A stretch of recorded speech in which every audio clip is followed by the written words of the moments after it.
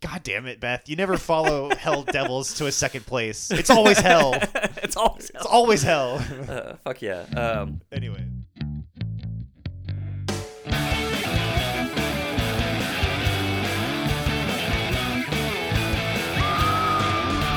Sunday Scaries. Hey, welcome to Sunday Scaries. It's a podcast about horror movies where each week we take a deep dive into a specific movie and try to find connections between that film and other films within the genre.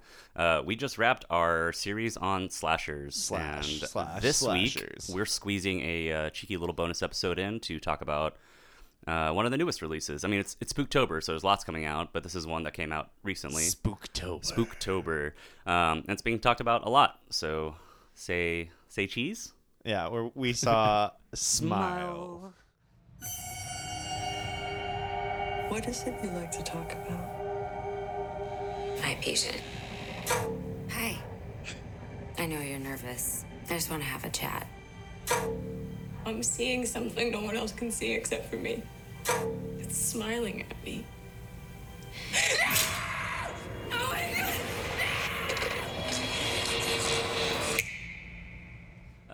I did like a little hand gesture. I felt like a composer. Yeah. 2022. Parker Finn's directorial debut. Yeah, which he it was funny because when I saw this, the director and the lead actress were in attendance and did a Q&A, but he apparently this was a short that he created, did really well at South by Southwest. Unfortunately, it was 2020. Right. They canceled it in person. He still won a bunch of awards, but he was saying it was going to be great for me, and then no one showed up and no one was there, and it was kind of rough for him. Obviously the pandemic just absorbed because I didn't think about that. The film side of South by kind of snuck in there before everything went to shit. Yeah, he was saying because it was the week before or the week of. I remember being at work hearing about that, how it was the week before the music side of South by, kind of when everything started getting shut down or canceled, basically. Yeah, but he was saying that a bunch of people just didn't go. South by Southwest was already telling people not to come. Yeah. So it starts out as that short. I think, Yeah. Demario sent that to us in the text. I remember watching it and I was like, this is awesome. I haven't seen this trailer yet. And he's like, no, that's the original short. That's the whole thing. Yeah. And it's because it's essentially, the short is basically the opening scene of the movie in the feature. But it gets turned into the feature, which then by Paramount and by Temple Hill Productions, which then gets tested amongst audiences, and it was originally going to be released on Paramount Plus, right? Yeah. And then it tested so well that they were like, oh fuck, let's give this a wide theatrical release. Yeah. Or at least a which they released it a week ago, 2 weeks ago. Yeah. It was 2 weeks ago. 2 weeks ago. So we're recording this the second Sunday. It's of smart October. because it's a late September release, which you're school has just started. Mm-hmm. So it's one of the problems with an August release is no one wants to go to the theaters anymore. They're gearing up for school. A lot of public school, the high schools are already started by mid-August. Yeah. And you just don't get tickets. So you can kind of tell what movies they want to bury if they release it in August and early September. They're the first Labor Day weekend's probably the first good weekend for movies again after the third the third weekend in July. Mm-hmm. So fun fact, if you look at the movies they release in August, you're like, wow, the studio has no faith in this thing. They're just trying to get their Dump tax it. write-offs. Dump it, essentially. It's not a blockbuster, not a summer blockbuster, and it's not an Oscar season sort of fall. Right. You're just hoping that your July releases carry through the month of August. Yeah. But this one gets pushed back to late September, right before October, and so it gets in before the October releases, which is a good summer. There's big movies like Halloween Ends coming out in a week or two. It's out this weekend. I thought. Is it? Yeah, we're talking the second weekend of October technically. Yeah. And so there's a lot of stuff that just came out this weekend that we need to get to this week at some point. I know what I'm doing tonight. There's watching so Halloween much stuff to watch. Kills. No, just Halloween. Ends. No. I gotta watch the first. The first David. Have you not seen the first one? No, I have. I just want to do it again. The first one, I think, of those three is the most redeemable. Before we get any deeper, anyway, I have to. This is a dumb complaint. I love the 31 Days of Horror. Everyone's doing it now, but I am a little miffed because I wish people would watch new things. Yeah. I see a lot of people watch it. They're like, oh, I'm watching horror movies. And I'm like, this is the same movie you've watched 10 times. You would watch this if it weren't October. I made a point on our list. This to is put just stuff movie month that I for hadn't you. seen before. Yeah. And, but also, I think that's why the cup runneth cup over overfloweth. because new releases plus the 31 for 31 plus Right. stuff that I already had on the schedule. We're digging a deep hole. This is my challenge to you, listeners: is if you're celebrating the Spooktober, your 31 days of horror. Like I sent to Travis, I think I posted on my Instagram like 5 movies for every streaming service. Is like, Oh, yeah. if you haven't seen one of those 5, I don't care what you think. Go watch them. Go watch something new. Yeah.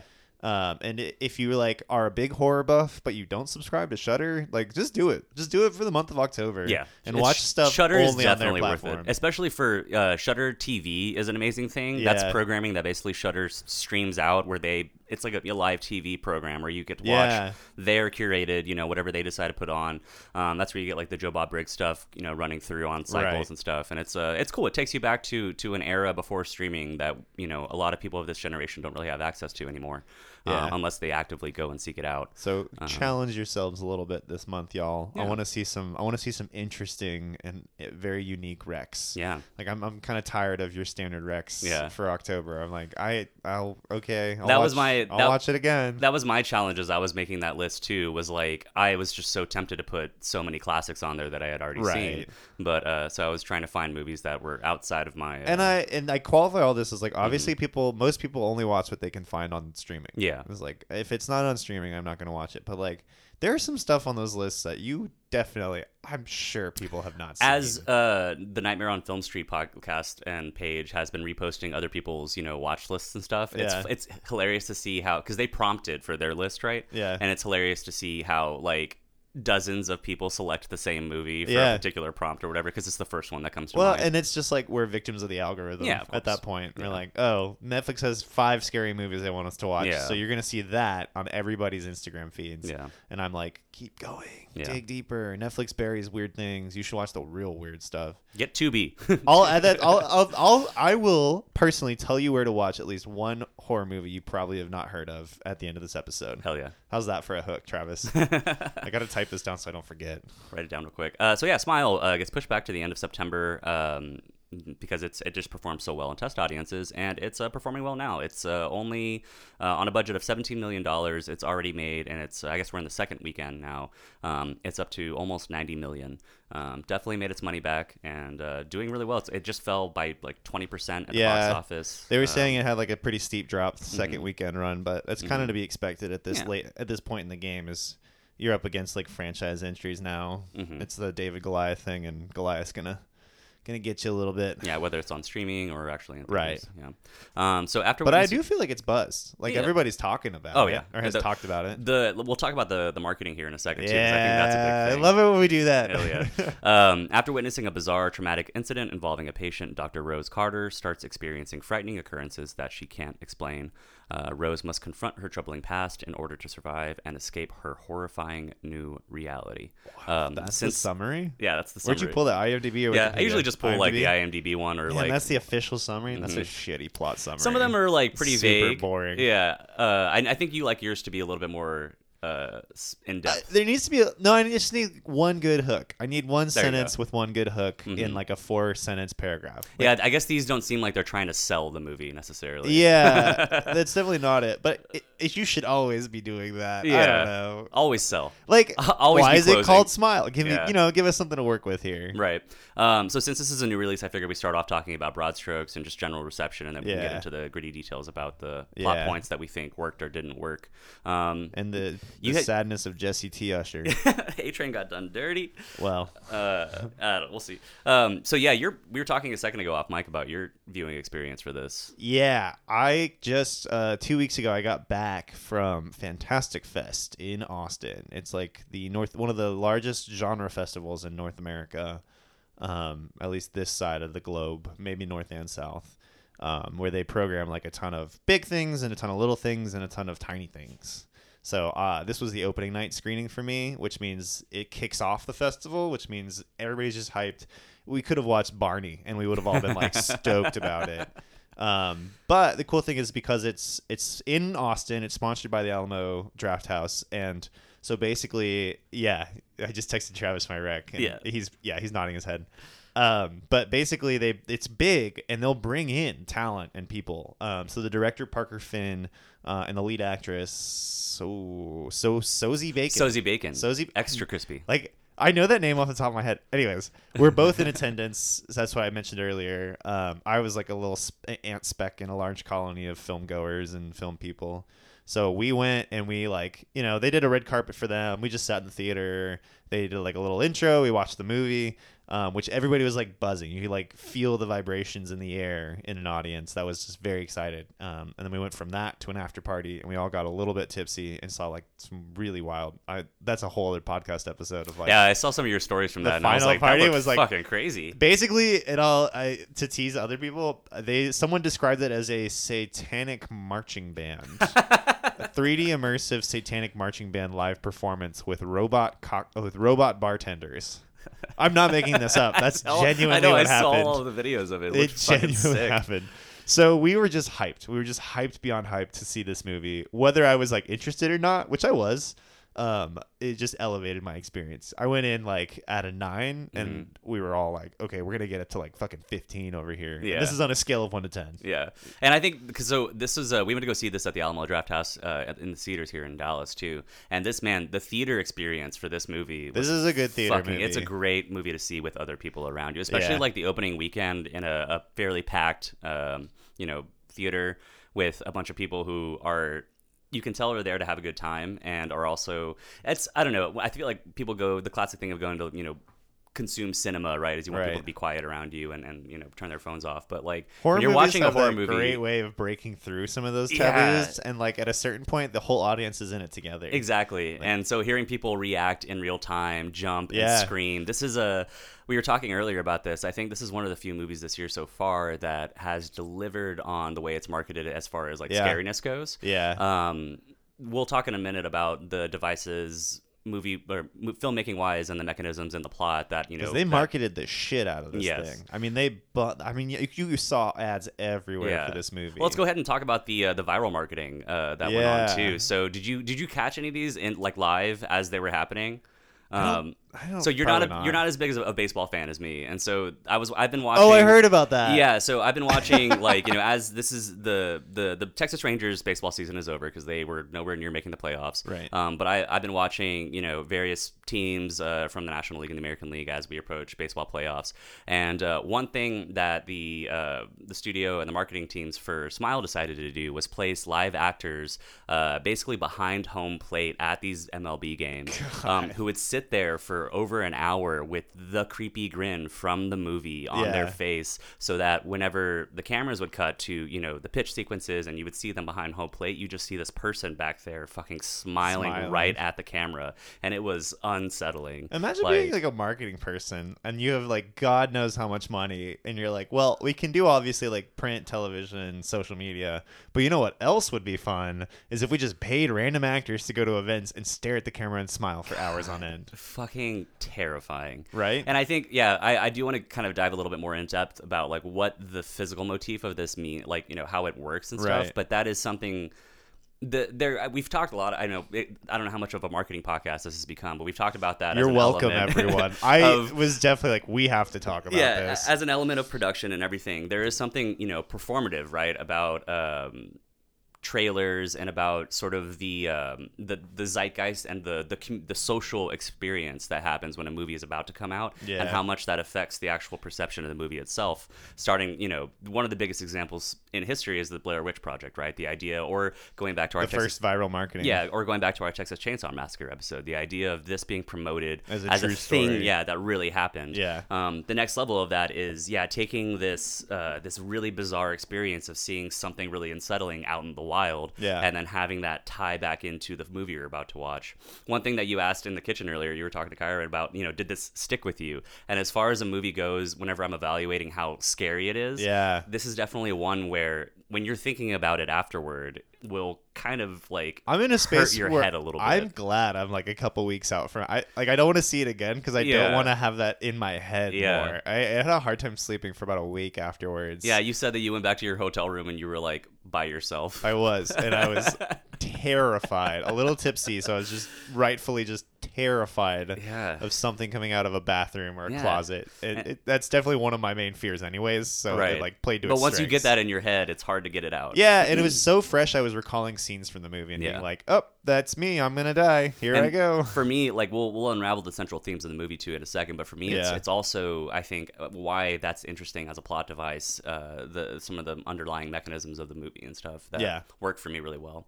But yeah, safe to say, I think it's So the movie's made really well too. I think as I'm reading reviews from the big Yeah. tentpole articles and stuff, it generally goes from fairly decent to maybe overly derivative, but well made. Right. No one can say it's like a technically flawed movie. Yeah, it's really well made especially for a young filmmaker, or not a young, for such a fresh filmmaker. yeah. And I think it is. It's a very beautiful movie. I think it's shot really well. Yeah. I think it's put together pretty well. Like I think there's gripes that we can talk about in the plot, but I think that they're movie gripes that happen with I want to know your plot. Well, we get to gripes. I don't have a plot gripe. I have a trope gripe. I think We we'll have to probably start the like same labeling one. our gripes Yeah. now. But and then the performances, Sosie Bacon is just fucking Yeah. amazing. Like Oh she my is gosh. like her as the centerpiece of the movie, and the design of her character as she disintegrates over the course of the movie. It's amazing. Also, from an audio perspective, I wondered if this was something that appealed to you. The way, however, they were recording her on set, or even afterward, whatever ADR stuff happened. Like her voice was just. I said extra crispy Sosie Bacon because I like seriously throughout it, dude. Like it's just such a. This was like a theme. So this is hard for me because that was my note for like a lot of movies I saw over that weekend was like the good horror movies use sound well. Right. I've actually been like now that we're watching more movies, I'm watching some and I'm actually getting mad. I'm like, Right. Stop papering things over with music. It's Yeah. like meaningless and dull, which is why I was upset about. What was I texted you guys about the fucking James Wan movie? Oh, Malignant. Malignant, Yeah. because I was like, this is all music. Yeah. An example of what made me mad. Yeah. And but this one was the opposite, where they had a really well done sound design, and you have to be that kind of like crispy. We say is like very sharp when you hear like the pages turning, and it just sounds. It's like ASMR to your ears. And her voice particularly, Yeah. it is very ASMR. It just has such a crispness to it. The high end like frequencies, the tone of it, because her voice isn't like deep, but it's the perfect therapist voice. I thought too, and I thought for her character it works so well because especially in the early sequences when she's talking to a patient and stuff, and you hear her talk quietly, but it's so crisp and so clear. Right. I was like, wow, that's an element of it that I think it would have been lost, or would have been to the movie's detriment if it had been lost. And Sosie Bacon seems like a nice person. Like when she was there, she has that like nervous energy, or like someone who just can't sit still, was like scratching her elbow, or like going like toe to shifting her weight from foot to foot. And I was like, girl, you just like wowed an audience. Like you can stand there and just like beam. You don't have to be you mean in person? In person. I was gonna say I was thinking about her performance as it goes. Yeah, but No, but like as a person, she has like the kind of like manic energy somebody who works a lot does. Yeah. Or they're like, I'm not working. I need to do something. Yeah, I mean, she was just in, but like before this, it was Mayor of Easttown, right? And 13 so like Reasons Why. Seeing her be that like measured, that level of measured, surprised me when I saw her after, because I was like, oh, she is not like that calm of a human. Not to say that she's like manic or anything, although I think I literally just said that. She's not manic. But I'm saying like I was surprised to see her in person because she played the character so well. Yeah, at the beginning so, of this like, movie, she's such a good measured. She's a therapist who is a presence and a rock for people who are in moments of mental health crisis. Yeah. I think so. We both generally like this movie. I like it a lot, and I think it's what's great about this. We'll talk about I don't know, call it a twist or whatever. The various stuff. I think interestingly, I think that they don't ruin the movie as far as rewatchability goes. Right. Interestingly for me, maybe on the first experience they are, they'll throw you, but I think this is definitely a rewatchable, really scary movie to put on.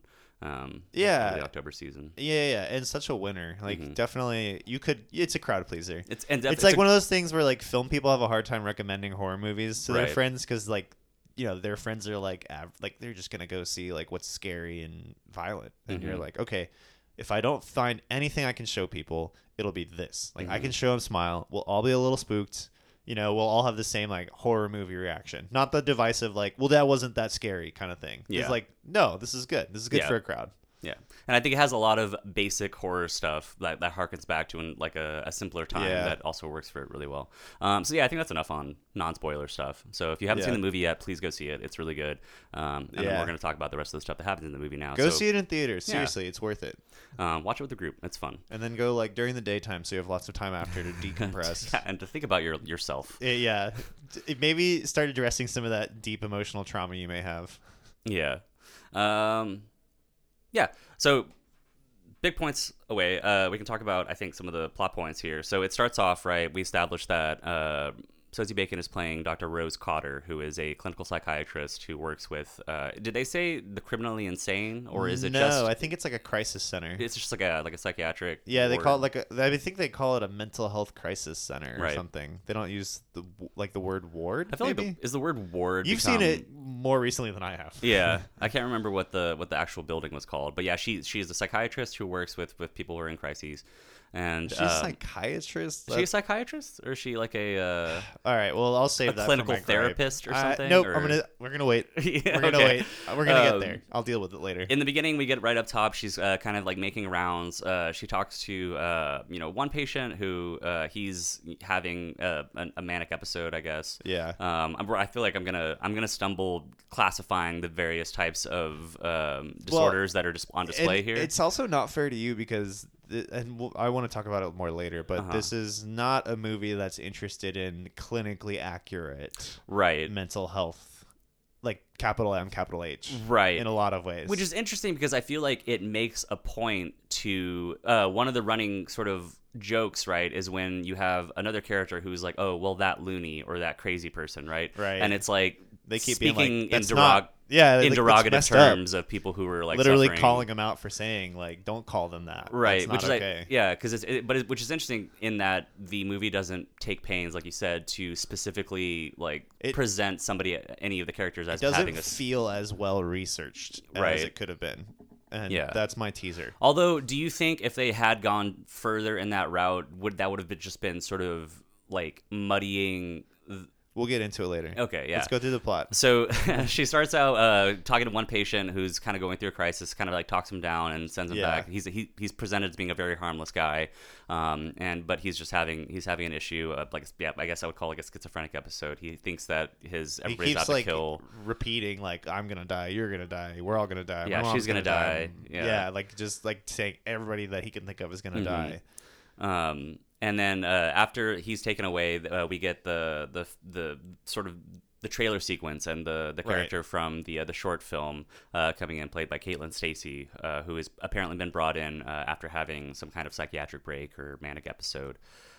She's a PhD student who witnessed her professor bash his face in with a claw hammer, apparently. Yeah. And now she's been brought in for Dr. Rose Cotter to kind of talk her down because she's freaking out and is seeing things. Yeah. She tells Dr. Rose Cotter that everywhere she goes, she sees something. She doesn't know what it is. Sometimes it looks like people. Sometimes it looks like people she knows. Yeah. Sometimes it looks like people who are dead, who have been gone for a long time. Right. But it's always smiling at her.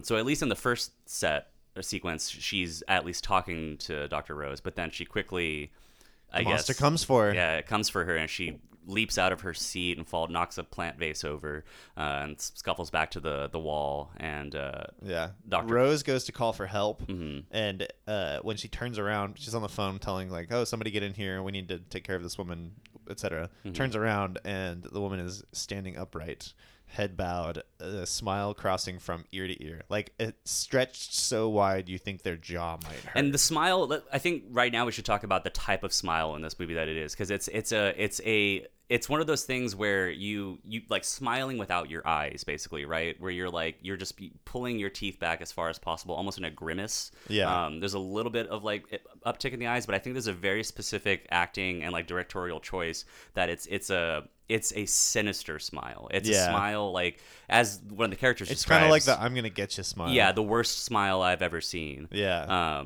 And it's I think it's the type of choice that they made to have these. Some actors kind of like pull it off better than others throughout the course of the movie. Yeah. This first one by Caitlin Stasey, it's the one in the trailer, and it's that's the marketing material smile right there. Yeah. Like her face must contort or her cheekbones just go extra high or something. Yeah. Do you think it was augmented by any like special effects or anything? Shoot, man, I don't know. It could have been. I don't know. I'd be interested to see. I don't think so though. That would have blown up the budget more. I think some of the examples later on I think would have looked better if it were. I bet you they can fake it fine, practically.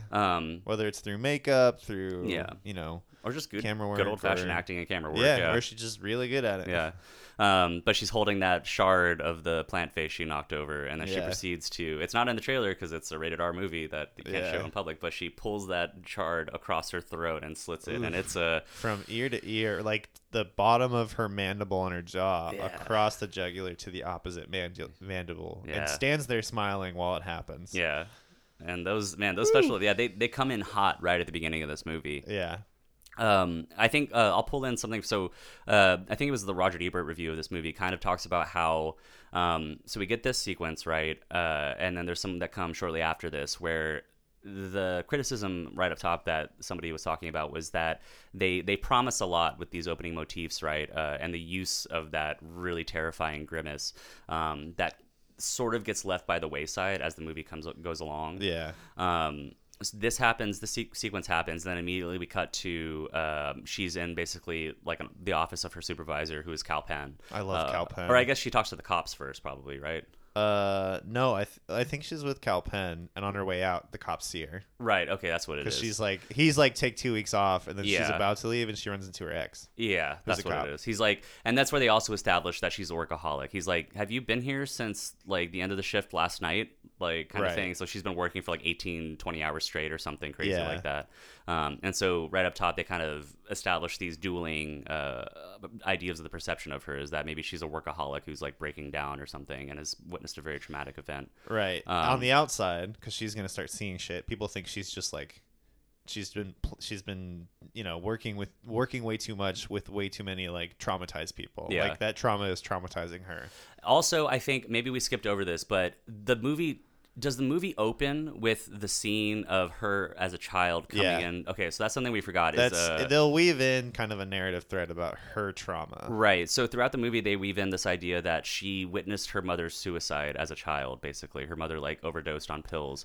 We'll get back to that guy. That's a doozy of a moment. Yeah, I think the movie, like, cold opens with that. And then it, like... Yeah, and then, dude, actually, that's one thing that she wakes up on her desk. Yeah. It's like all she does. Every time she goes to sleep, she dreams about seeing her mom die. The title sequence for this movie was such a throwback. The like the blaring like siren letters that like yeah. I was that gave me that pleased me a lot. It's like a great way to hype the crowd up too. Because like, let's fucking go. The movie starts relatively subdued as well, right? The tone is like it's anxious, but it's not like explicitly super off the wall scary at the beginning. So kicking it off with that like red flashing light kind of is like, hey, just so you know what you're in store for. Yeah. Like, don't be fooled by the beginning of this movie and how tame it appears. Which is smart. I wonder too, because it goes back to a rather tame like first couple minutes. It takes a while to sink into the bigger scenes. Yeah. But it's something that's just like, okay, well, we can't just like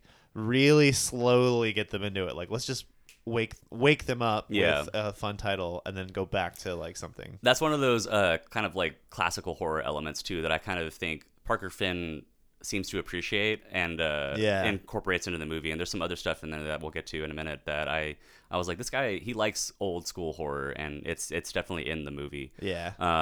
So yeah, she runs into her ex, who is her boss tells her to take 2 weeks off or 3 weeks off because, you know, she's just seen a horribly traumatizing event and they think she's been working too long.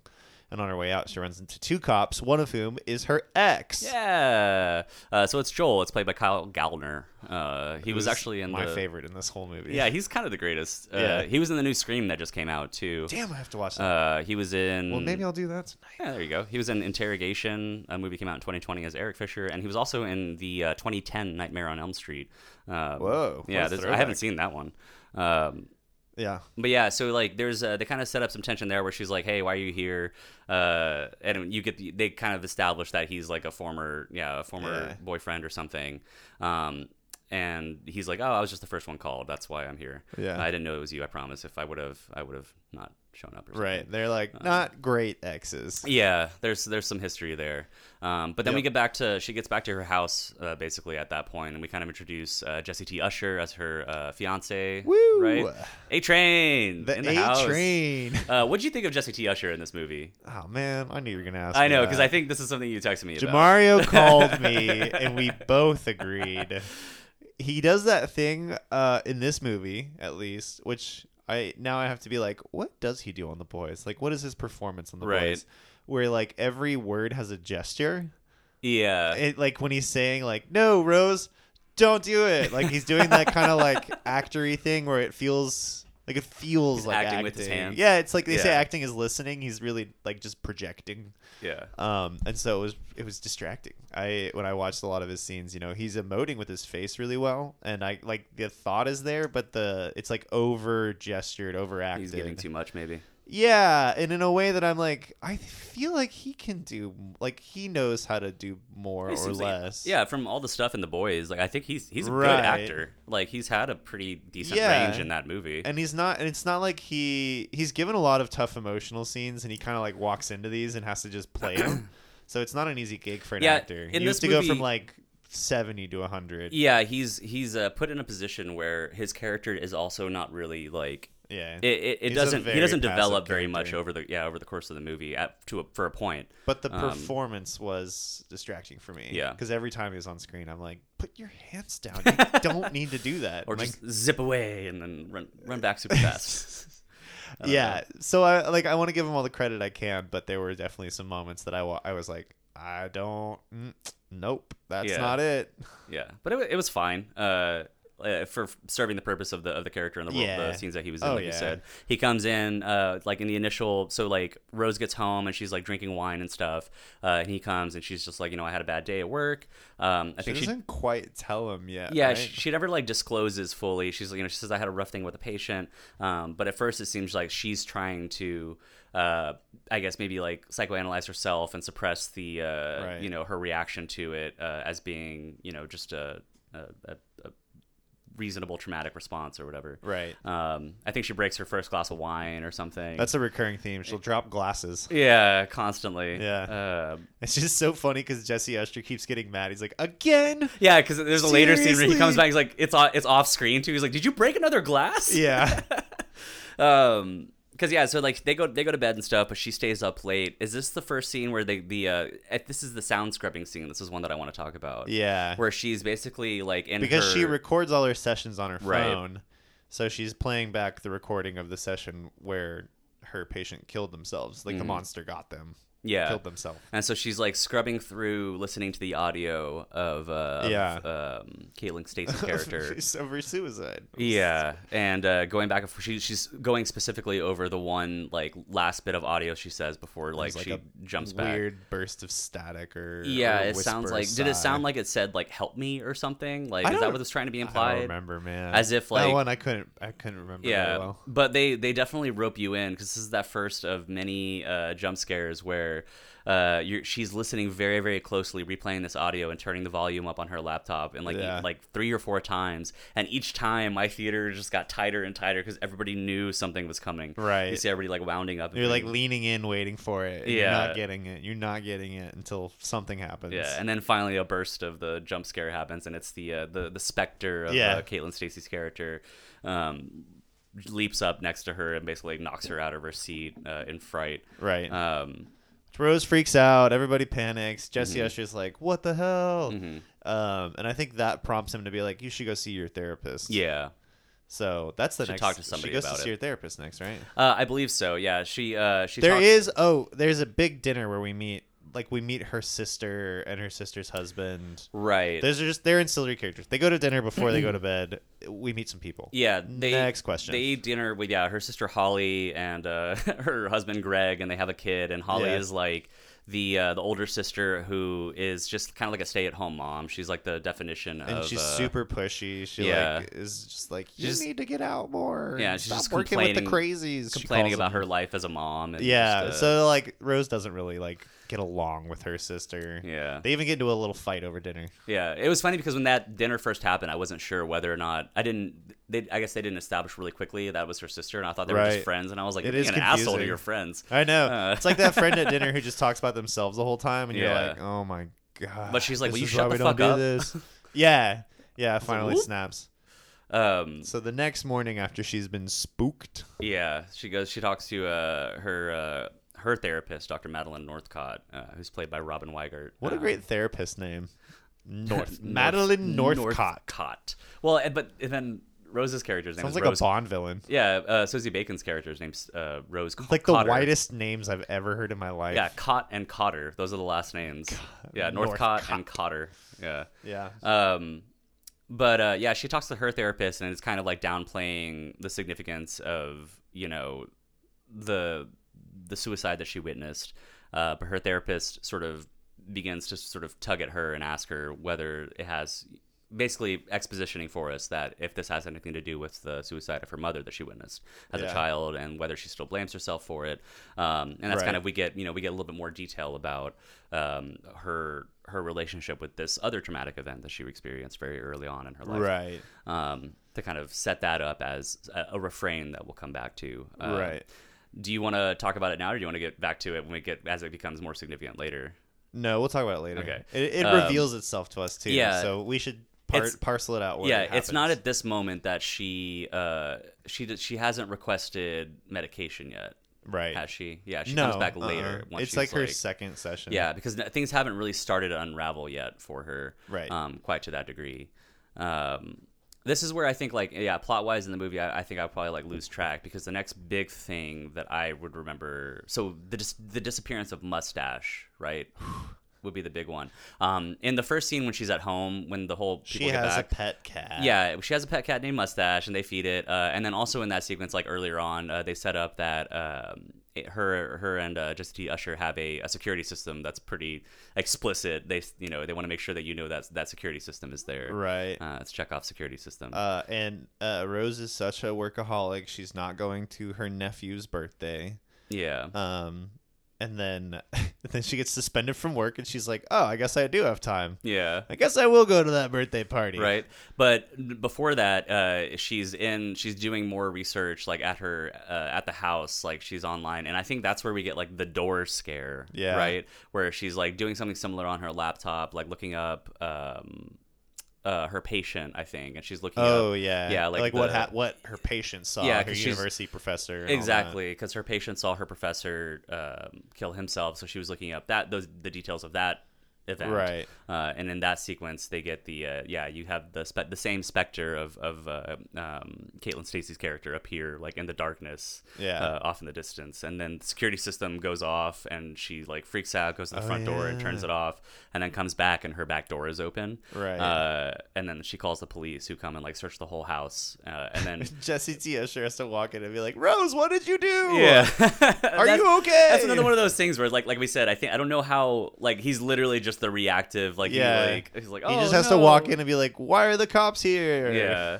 Did you break another glass? Because she had broken another wine glass after she was pouring herself the smallest little sips of wine. Throughout that, she would pour herself like 2 ounces at a time. I remember watching that, and that was one of the things that pissed me off. The like bartender in you was like, "No one can live off of 2 ounces." Even like, what are you doing? Next to Kyra, we were looking at it, we both like turned to each other like, why are you wasting time pouring yourself 2 ounces of wine at a time? Because she just shoots it back anyway. Like, it's a fucking like shot of whiskey or tequila. Because or it's a movie. Yeah, but when the security system goes off, she does drop another wine glass, and then Mustache disappears. Yeah, Jesse T. Usher comes home and tries to figure out what's going on, and neither one of them can find Mustache, and that's a bummer. Yeah, she gets like more and more haunted. Mm-hmm. Like she's basically there's not to like go too far down the rabbit hole, but she just kind of gets haunted a bunch. Yeah, and crazy shit happens until she figures out what it is. Yeah, and why it's happening. It's a pretty straightforward, Yeah, it starts to be an investigation.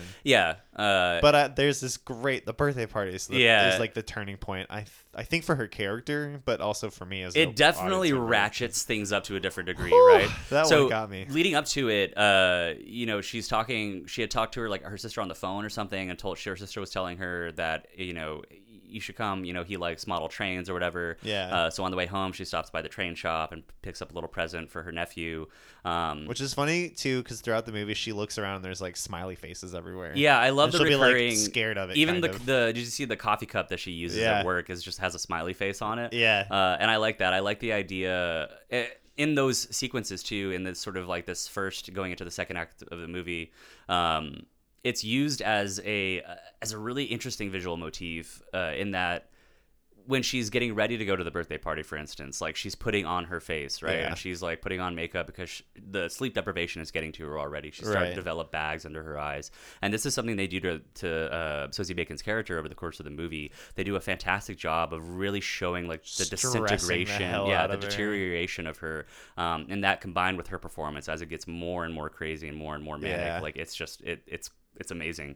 But there's that one moment where she's looking in the mirror and putting on her makeup, and she like puts on a smile to like practice it, and, to look normal in front of her sister and everything. And it comes at a point in the movie where we've already established the smile visual motif that we're like smiles are bad.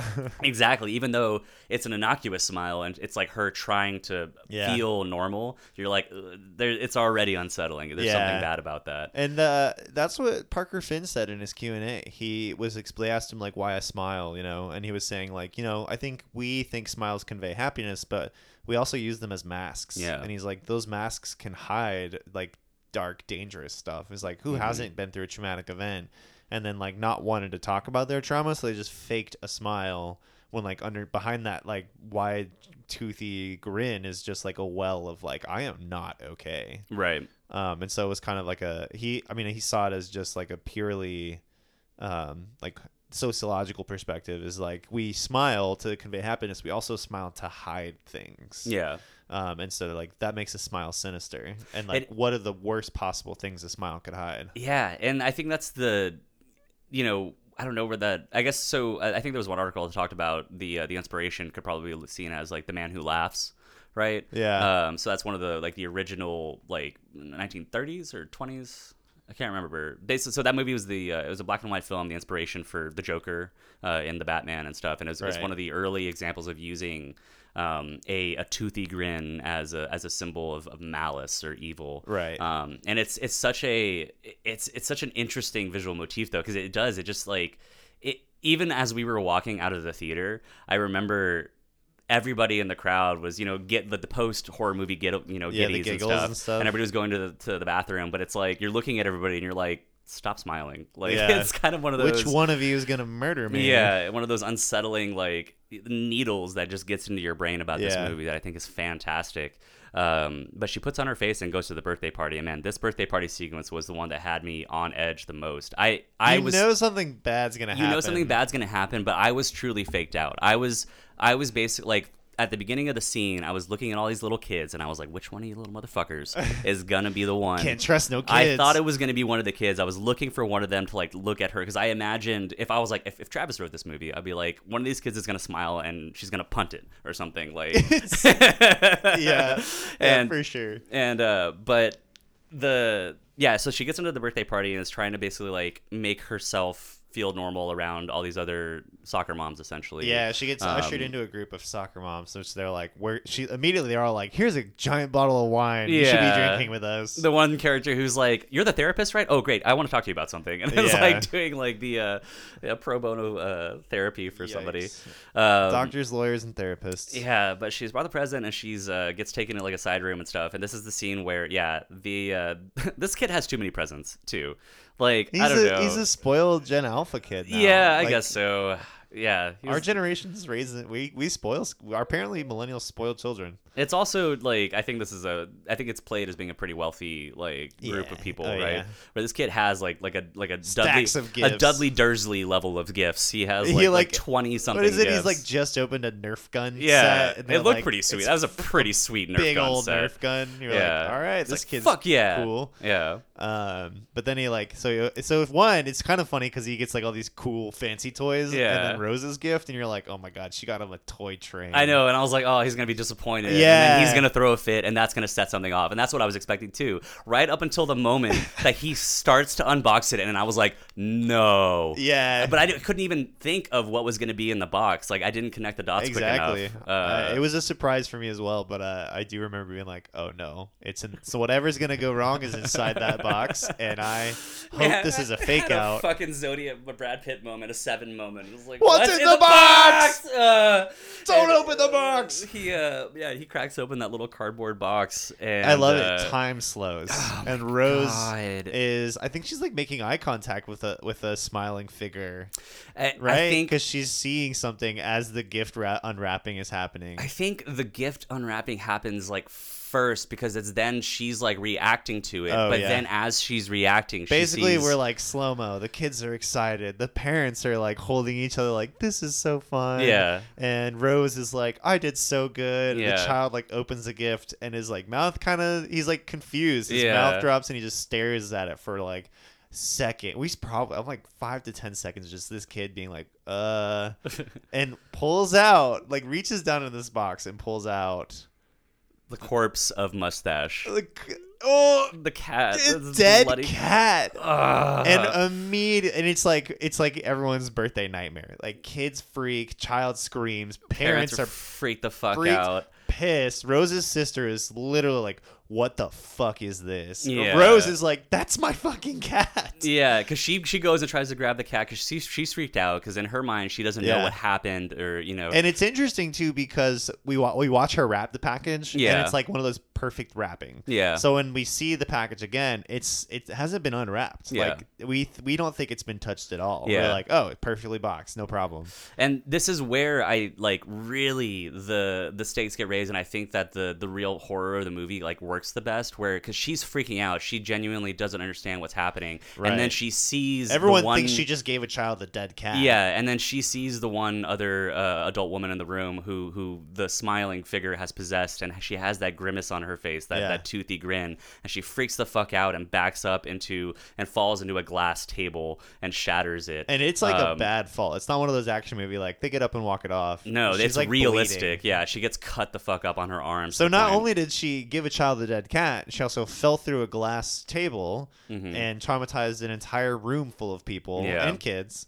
That glass will, cut you, lacerate you. Yeah. And she's like bloody. And this is the moment. There's two things about this moment in the movie that I think are amazing. Where, for one thing, it's Sosie Bacon's performance in conveying somebody who is trying their hardest to appear sane, who has Yeah. no idea what happened and no idea what's going on. Yeah. The true portrayal of like somebody in a manic episode, or somebody who is genuinely lost a scene of their life and has like is for a moment doesn't know, like, is questioning their reality to such a degree, Yeah. and like imploring the people around them to believe that they're sane.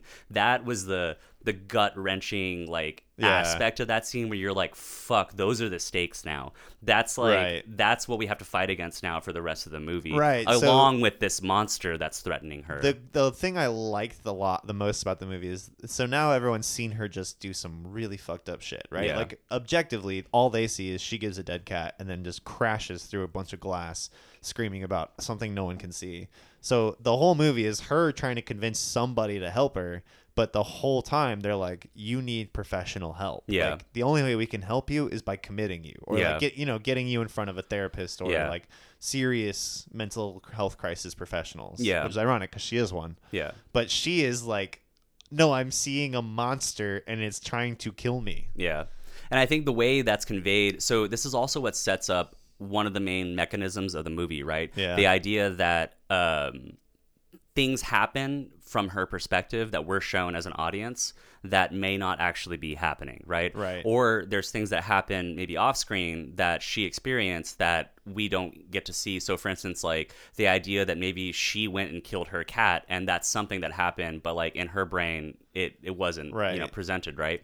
And this is where the movie kind of, it lets itself off by being able to then do these subsequent fake outs, right? Where I Right. think the rest of the jump scares and the fake outs in the movie, I think, are earned as, you know, this is what I was going to ask you about plot wise and writing wise, how those landed for you, because it happens a couple of times and we'll get to them in a second. But like those other fake outs, I think, are earned by this initial setup. I think that this scene kind of like this scene just goes so fucking hard that like it makes you like get out of your seat a little bit. Yeah. You're like, oh no, this is now we're like you just jumped a couple gears. I'm in danger. Yeah, your gear shift just went through like 3 fucking things. You're like, oh, we're going way faster now. Yeah. Or like this shit just got real. Yeah. Which you know is a great. I just think it's a great way to like one kind of kick the audience awake a little bit too. Is like people kind of like will give and take some of the jump scares or like the soft, you know, haunting part. But here's where it's like this shit has consequences. Yeah.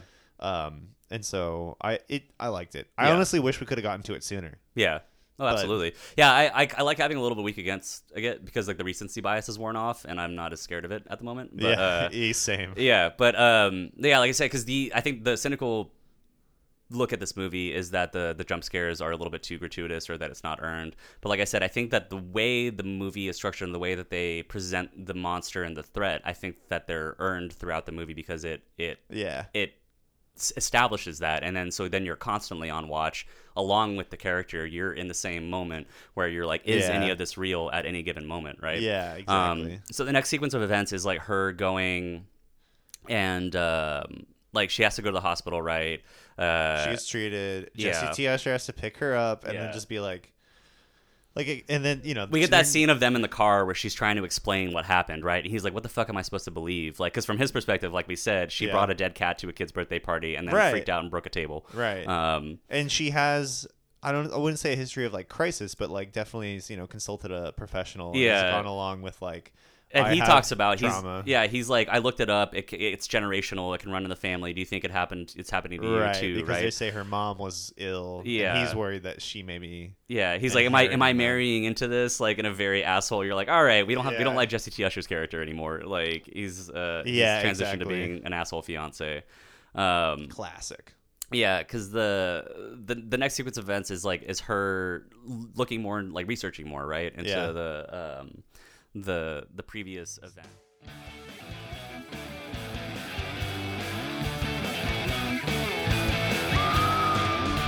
Sunday Scaries. So here's where it kicks off. Like this is where the movie starts to take a little more active. Like Rose takes a more active role in the movie. Yeah, this is the investigative side of it. Kind of like sucks you in. You're like, okay, I do want to know what the hell's going on. Yeah. Which one of my thoughts is like we just needed to get to that a little bit sooner. Is I would have pushed that up more. But I understand it's hard to like have that idea of like a mental health professional being a skeptic of their own hallucinations. Yeah. Like, you know, any normal human would be like, something's wrong with my brain, or like, there's no way I'm being haunted, right? It's like the acceptance of that takes a while to get to. Yeah. But I do think that you can actually get to it faster in a lot more movies and writing than people think. Like, that was one an audience member writing a horror movie might be like, well, I have to go through all these hoops to convince you it's real, to convince my protagonist it's real.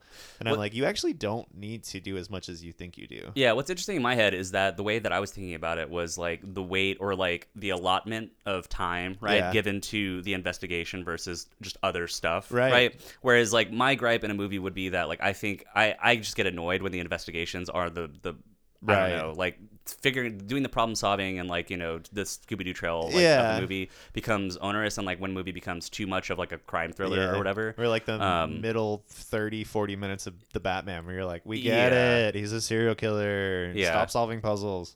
But like, because in this one it's like that's the other sort of logical criticism of the movie is the idea that like there's this plain sequence of events. Like, so what's revealed is, so she enlists the help of her ex-boyfriend Joel, who's a police officer, and he can look up, you know, criminal or crime reports and incident reports and stuff. And they find that the professor who killed himself in front of her patient, Caitlin Stacey's character, also witnessed a woman kill herself at a conference, who witnessed a man kill himself at a gas station, you know, and the chain goes on. Right. And so they quickly find that like there's a clear sequence of events where within a week, each one of these people commits suicide after having witnessed another gruesome suicide of somebody else. Yeah. So it's like it's like a suicide disease. Yeah.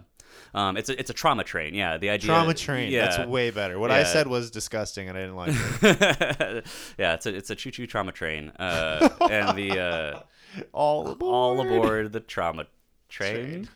I hate us sometimes. Yeah, but that's the idea that nobody else noticed this, and like even like the mid-level police detective or whatever looks at it and is still not convinced that there's some material thing going on. But they go down the line. Basically, they go down the line of investigating / being haunted, or I don't know.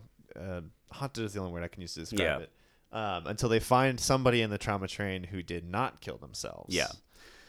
They go and contact him. I think it's Rob Morgan. Yeah, playing Robert Talley. Guy. He's amazing. Yeah, he's fantastic. He's he's incarcerated because he's incarcerated for murdering somebody, and so they go and they want to talk to him. They lie and weasel their way in, saying that they want to create a psychological profile to help further other investigations, and that's how they get into the police or the prison to go talk to him. Because they're like in upstate New York for this entire movie. Yeah. Because her ex is like kind of a New Jersey type guy. Mm-hmm. And then they go down to Massachusetts, I think, for the prison, or Connecticut. I don't know. Geography up there gets weird for me. Yeah. You're all just northern states sometimes. Yeah, it's all just New England. You're all area. apple picking and cool, crisp fall this weather. Is us being prejudiced against the Northeast. Yeah, but my prejudice is that your land is cozy and fun. Yeah, it's beautiful up there, and it's not fucking Texas. Yeah. They go talk to him in the prison, and that's where we get the reveal that he found the guy who she talks to says that he researched it as well and found cases like all over the world. And in South America, there's one example where somebody killed somebody else, and that's the only way to like break the chain. You basically have to traumatically kill somebody else in front of another person. Yeah, in front of a person. In order to pass it on. Without killing yourself. Yeah, and so this is where I think I don't know, I want to address like the other criticism that I can see of this movie, or the mental gymnastics that I was seeing people do, which happens a lot when you have a metaphor or a theme that's so explicit and so on the nose, right? Is this idea of like, okay, the monster is trauma, right? And this whole thing is a metaphor for the way trauma gets passed on to other people. I think that's what they say. They explicitly say this monster, it only works if you kill someone in front of somebody who is also traumatized. Like exactly. It has to pass from it trauma has to be, trauma. He says, do it in the bloodiest, use a blunt weapon or something and do it in the bloodiest, most gruesome way possible. Right. And the idea is like, like hurt people, or, the idea of when if you don't deal with your trauma, or if you don't figure out a way to live with it, then you're going to pass it on to someone else. Exactly. Or you're going to enhance their trauma through yours. Which I think this is something that we've talked about before, about like whether or not the plot of a movie or the sequence of events has to literally fulfill a metaphor to its, LSAT logical degree, right? Like how much do you have to take it to its conclusion? And this, I guess you could say the movie kind of does that with like when she deals with the monster at the end or doesn't deal with it, right? Well, I think it's intentionality. Like if in this movie the point is she has to deal with her trauma, which her shit is like she saw her mom kill herself, commit suicide by ingesting pills, which we'll get to more of the details about that in a little bit. But she it's funny to me because like that's one of my gripes is the movie makes so much about her like seeing mental health professionals, being one, and like they make a point to say like you're never fully healed, like you don't just get fixed from trauma.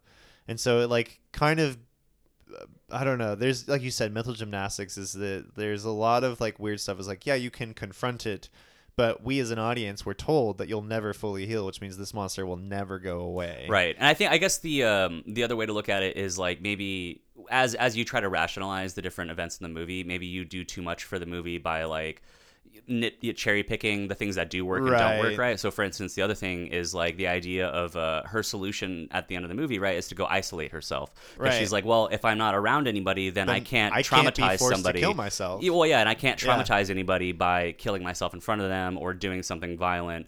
So the only solution to avoid violence, like at all, is to isolate yourself with your own trauma over and repeatedly over and over again. And that's what's interesting though, is like, I guess what the movie says though is that like even like isolating yourself doesn't work, because when you do that, then you still like, you're not really like facing it, you're just avoiding it. And so that kind of works, right? But that's what I'm saying is like, you can cherry pick what aspects of the movie's events work for the metaphor and what don't. But I think overall what to take away from that is what my general perspective on movies is, which is like, all right, the metaphor is there.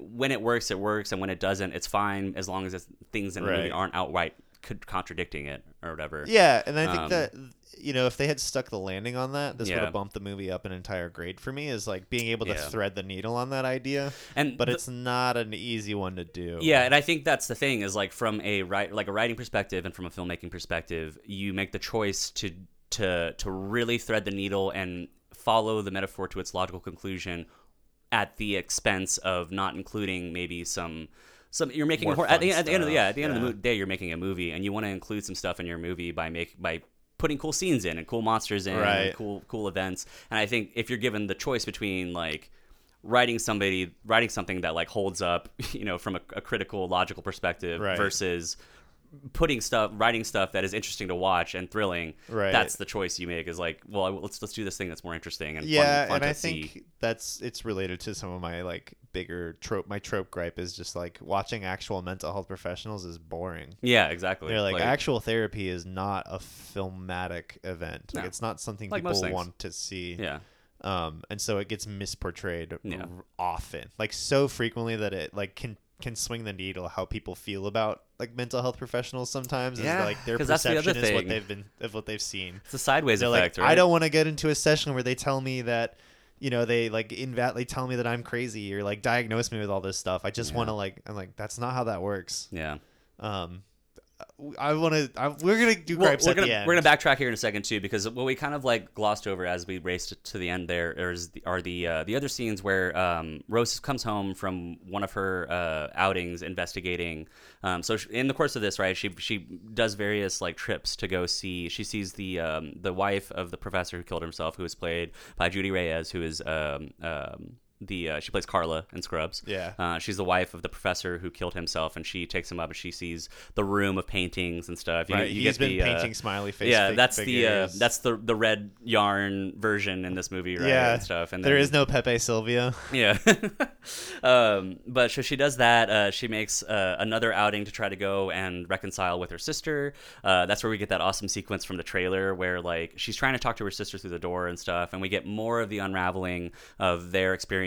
They're all differing their experiences. relationship with each other too. Yeah, and how their experience with their mother's suicide affected them differently, and how the sister wanted to get away from it, and she says, no, well, you made it your whole life, and that's why you think you have to go help people. And so that's them, you know, we're trying to develop the character of which I thought was Sosie great. Bacon a little bit I was more. like, all of that is very accurate, especially the way that scene sort of ends, right? Because it ends with another fake out, right? Another so that's a trailer worthy moment. Yeah, they fight, and then Holly shuts the door on Rose, and so she goes back to her car and sits in it. And then from Rose's perspective, we see Holly come out of the house again and walk down the sidewalk, and then that scene of just her lower body next to the car window, and then her head she's upside, like taller than the car, and then so, upside down, it ratchets down like a pendulum upside down with the grimace on her face. And it's the sound design in that there's all these like cracking bones of bones cricking and cracking, and you're like, oh my god, that woman just snapped her neck open. Yeah, and then again, immediately we get we zoom out to the perspective of the rest of the world, who is just seeing her freaking out in her screaming, freaking out in her car, and it's the perspective of the nephew, right? He's like looking through the blinds at his crazy aunt, just like having a screaming fit in her car, and it's it's tragic. You just like, man, she just fought with her sister, and now she'll never be welcome in that house. Yeah. It'll take years to undo some of that kind of damage. Yeah, and then like, because that was also when I thought the movie was going to go a different direction. In the whole conversation we were just having about like how the movie's, you know, device works with like the trauma train or whatever, I was like, oh, is it going to infect the little kid now in some way? Is he going to become some other agent of the monster because he's witnessing this? You know, the reality of her. Man, that's the sequel is generational trauma. That's a. Also, the plot, kind of the thematic plot of The Haunting of Hill House. Yeah. Yeah, that's true. But Anyway, yeah. yeah. The in the course of that, also we get her coming back to the house, and Trevor, Jesse T. Usher's character, has called her therapist, and so they kind of like surprise her. They ambush her. Yeah, with she comes home. Kind of intervention. Yeah, it's another one of my gripes about like that's not what a mental health professional does. she would never do that, right? Yeah, no therapist. And I want to be clear on record. I asked my wife about this because she studied social work in grad school and got her license, her LSW, license for social work. So they have a background in therapy or like, recommending mental health professionals. She's like, that's not how that works. Mm-hmm. Like the last thing you want to do is like you can't help people who don't want to be helped. And yeah, so and you can't ambushing them with interventions is literally a terrible idea. because you're antagonizing somebody and you're putting them in a position of Right. you're othering them and in a way they didn't expect. It's Yeah. only going to put them on their back foot, and it's only going to make the situation worse. Yeah. It's like there's no positive example of an intervention going well. Yeah, and she quickly she exits the situation in that moment, right? And I think that's when she goes and Yeah, she goes to see her ex. Yeah, I think that's when we develop further, and maybe that leads into them going to the prison or something like that. But the ultimate scene, like I guess before the finale of the movie, we get sort of the first kind of big fake out of the end of the movie. We've learned, right, that one of the ways to get rid of the monster is to violently kill somebody in front of somebody else, right? And so she's very sleep deprived, driving around, and she has a big knife in the passenger seat of the car with her. She takes her giant kitchen knife and goes to the mental health facility where she works, the crisis center, and is walking around the crisis center, and people are like, "What are you doing here? I thought you were off." And she's like, "I have to grab some stuff from my office." Classic. Never trust anyone who's been away for a week and they're like, "Oh, I just came to grab something from my office." Yeah, and then you didn't. She goes into the patient from the very beginning of the movie. Yeah, his room.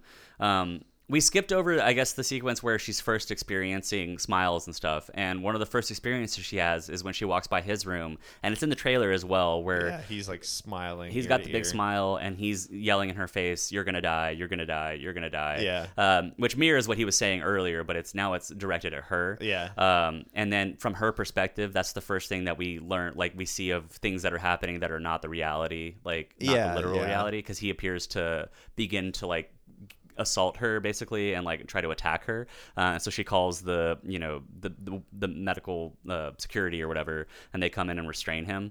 But we're to understand that from what actually happened is that he was actually just sitting there, and she just wantonly called security to basically come in and put him in a freak him out essentially, which was not good for him. But now circling back to it, she's come back to his room with a big butcher knife in her hand, and he's cowering up in the corner against the wall, and he's like, "What are you doing? I'm scared of you now." He's clearly freaked out. He sees something in her that is terrifying to him. And she this whole man. And then Kal Penn walks in because he's like, "I heard you were here. What are you doing here?" Yeah. And she makes eye contact. She's like, "Oh, Cal, my boss is watching me. I have a knife. I have a guy." Yeah. And then we proceed to watch her brutally stab this patient 20, 30 times. Because the first one is not that deep, but it's almost she learns she has to go deeper. Yeah. And then as she's doing it, the patient character the smile comes on him again, and he's egging her on, encouraging her, as she's trying to kill him in front of Kal Penn. Yeah. And then Kal Penn fucking grabs both ends of his mouth and rips his own face off. Yeah. That was a visual gag that I think I said, there's some classical horror There's sort of some little money spent well there. Yeah. That was the effect that drove me. I was like, "Whoa, fuck." Yeah, because it just kind of elevates things into another realm of unreality and sort of craziness that you're "Oh shit, we're doing something different now." Yeah, exactly. It just kind of kicks everything up a notch a little bit. But immediately that sequence cuts, and we smash cut back to her car, where it's revealed that she didn't ever actually go inside. That didn't happen. Yeah, it was a hallucination that she experienced. Experienced fell asleep, dreamed it. Something. Yeah. And Kal Penn tries to walk up to her and "What the fuck are you doing?" And she drives away. Yeah, but not before he sees the big knife in her passenger seat. So a big APB goes out, and the police are chasing her now. Because he's a professional and he understands she's at risk of hurting herself or someone else. Mm-hmm. Yeah. But this is where she's resolved that if I'm alone, and nobody is around me, then I Right. can't, the monster can't get me because it can't be passed on to Right. anybody But else. that's So that's good though. That's hard and fast rules. It makes perfect sense. It makes As sense, an audience right? member, you're like, oh, I guess the answer to this is she just lives in isolation for the rest of her life. yeah, in my mind, I was like, I guess she just waits it out for a second, and then like, what's it gonna do? Is like, you have to basically Right. just tame it or something, because that's where I thought it was gonna go. Right. I thought that like the idea was it would be not a good message, like the movie telling you a good way to deal with your trauma is to go isolate yourself away from everybody else, right? Right. But I thought by the rules of the movie that she was gonna go make peace with it, have the whole conversation with her mother, and then be okay, which is kind of what the movie leads us to All believe. right. Well, right? here's my pitch. Yeah, because this Yeah. is my pitch for like a different ending. Well, and we'll get to the ending. Yeah. Is that like she goes to this cabin? Mm-hmm. We already know that she isolates herself, and then like quote kind of like confronts her trauma, like relives the events that like traumatized her. And so the idea is like maybe she's like, oh, I'm good with it now, or like I feel better. But I think that the theme was too is like you're never fully healed. Like you don't just heal from that. And I think the better theme would be like she's like forever haunted by this thing, but it comes in waves. Is like, you have to deal with it regularly, like cleaning almost. Like you have to clean your mind. You have to deal with this thing regularly, or else it will become someone else's problem. And so like a more like unsettling ending is like, she didn't kill herself or she didn't kill somebody else and she didn't pass the monster on, but it will haunt her and Yeah. she'll have to deal with that Which for is a long time. The Babadook. Like, Right. it's that movie. The Babadook Yeah. did that. Right. And so it's a lot of like, I would have been more curious to see like an ending that is maybe not, so succinct, but that like does tie the metaphor off a little more, Yeah, because more neatly. I think those are the two movies, and the other movie that's gets And you're compared right. to. I don't think you could just go out in the woods and suddenly you're better. Like, Yeah. you don't just do that. Like she should be on the phone with her therapist. Yeah, or 'cause something, walking her through how to heal or something. if the movie wanted to like if the movie thought its job or the filmmakers thought it was the movie's job to like tell people what the answer to this is, it's like, oh, you Right. need people around you to help you get through this, right? You can't just like you can't process trauma in a vacuum. Yeah. Just so we're clear. Yeah. That's not how that works. Because the other movie this gets compared to is It Follows, right? Right. Which is like because it's kind of almost explicitly like it's very very similar to the plot of It Follows. But It almost to a Follows T. is like very practical in a lot of ways. And that one is also oriented a lot around like specifically like sexual assault, Right. and so and like or our perception of sexuality and stuff, which will be a whole different conversation maybe down the line. Right. But yeah, this movie is just more generally about trauma in general. But yeah, in the cabin, she basically, like you said, she relives the experience of watching her. So what mother commit actually suicide. happens is she hunkers down in the cabin. Mm-hmm. It's like her old family cabin that she can't get rid of, but it's like the cabin's a generous term. It's like a house that's just completely gone to rot. Yeah. And she goes back and relives her traumatic childhood event where we, the audience, learn some interesting details. Yeah, it turns out that her mother was overdosing on pills, and Rose, as a young child, walked into the room and saw it.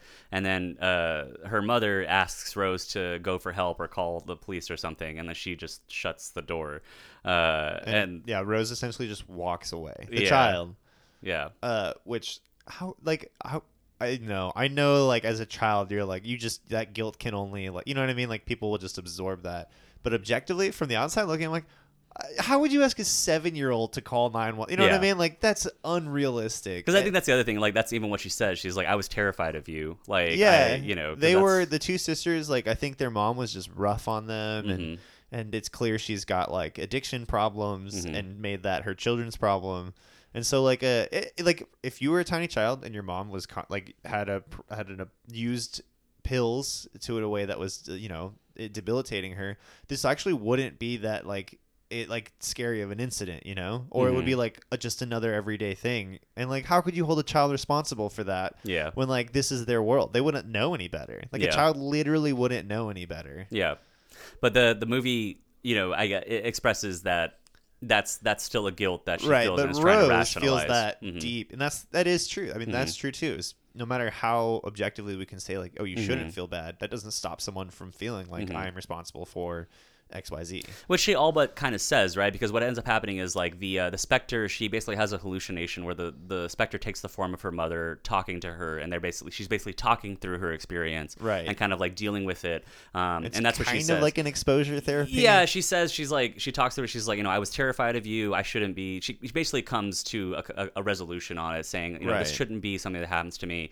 But then the monster in the form of her mother says, I will always be here, though, that you can't escape me. And then this is when the version of her mother in this hallucination morphs into this bonkers, crazy, like stringy each limb monster, is 4 feet long, Marfan syndrome monster thing. Yeah, and I loved this monster. It looks a lot like a lot of monsters from other movies. It goes hard. Yeah, it reminds pretty gnarly. me of this is wild. What's the there's a subreddit where like if Cthulhu took over Garfield's body. Oh yeah. Oh my god. No, it's an entire like subculture it's on like the internet. Hello John or something. Yeah, Hello John. Oh my god, yeah. But it's basically Garfield drawings, except if like an eldritch god had taken over their bodies and created just horrifying like the Thing type it's monsters. like grotesque, like it's kind of a fun rabbit hole. You go there and you're like, who the fuck thinks of this? And the deeper you go, the weirder it gets. Yeah, but it's your typical tall, lanky, gross. There's a version of this in like It Chapter 2. Yeah, big, giant, lanky monster. That begins chasing her through the house and stuff. And she manages. She's been using a lantern for her light, like a kerosene lamp. Right. And she manages to like light it on fire. Right. So she's literally doing battle with this monster now. Yeah, and in the end of her battle, it appears that she's burnt it alive. And then we get the first ending of the movie where she placidly gets in her car, goes back to Joel's apartment, and basically makes amends with him, and is like, I shouldn't have put that on you. I shouldn't have come here, and I should have put my problems on you. I was too distant. That's why our relationship didn't work. Can I please just sleep at your house? Can you watch me while I sleep? Just stay here with me. And then he says, of course, Rose, I'll stay here. I'll stay with you. I'll always be with you.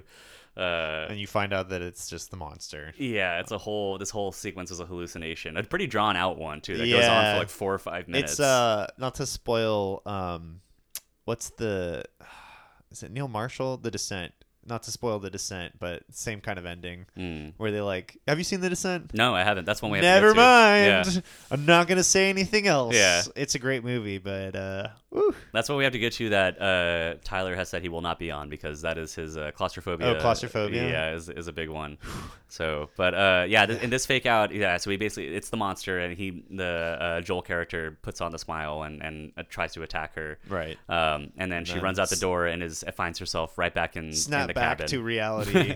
Oh, there goes gravity. Yep. And she's back at the cabin. Exactly. So that's when like Joel. Real life back. Joel. Yeah, real life Joel comes back. So she tries to run back in the cabin and lock herself in to avoid being around anybody, right? Right. The monster appears again, and that's when it like grabs her mouth and like like Taking of Deborah Logan style, like just shoves itself in like of all the I've seen. This is along the lines of some of those other, there's various visualizations in like possession movies and ghost movies of like a demon entering somebody's body, whether through it's their mouth, whether it's like through like black goo or like some other. This is one of those where it's like. The idea of the demon going into her and taking over is money well spent. It's a good visualization. It was, because otherwise, other than this whole end sequence, there's not a whole lot of other. It's not a CGI heavy movie. No, it's just like we said, good acting and practical good effects. good placement of just these couple of that $17 million good budget. Editing. Yeah. So the monster goes inside her. We're all like, "Oh my god!" Joel breaks his way in because the house is like catching on.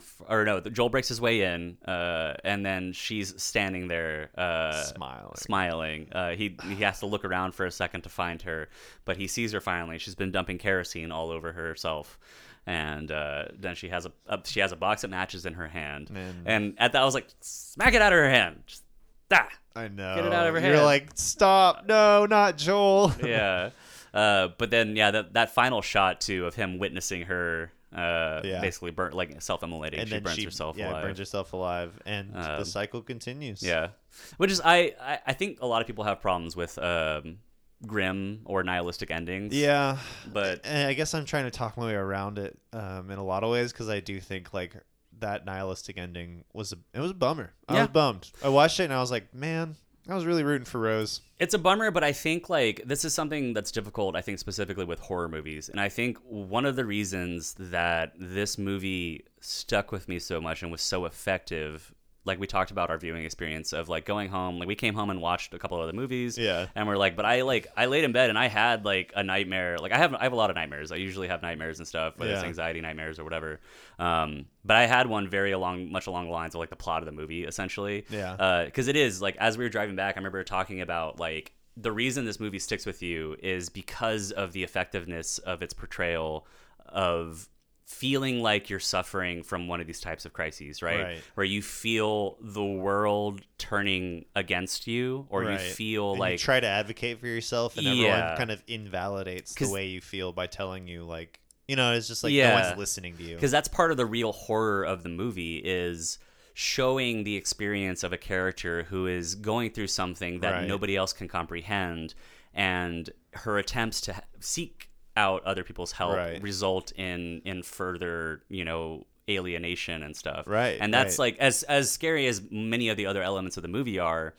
The performance by Sosie Bacon and the portrayal of that experience throughout the movie are really, I think, what anchor it and make it so scary, because that's the thing that sticks with you. Is as I was watching this and you walk out of this experience and you're like, I think the nihilistic ending kind of brings that full circle too, where you're like, fuck, like that's a tough, like I said, the birthday scene, that first scene of her looking at everybody and yelling and being like, no, I'm not, I promise I didn't do this. I'm not crazy. Me. But we know as an audience, we're like, there's no coming back from this. Like this is the this is like, the turning point. She will not have friends after this. Or like everyone will think like, we'll know what happened. You know, like that's the kind of event that your mom tells you, like, oh, did you hear your cousin did this? And you're like, oh my God, are they okay? And you're like, oh, your crazy cousin. There they go.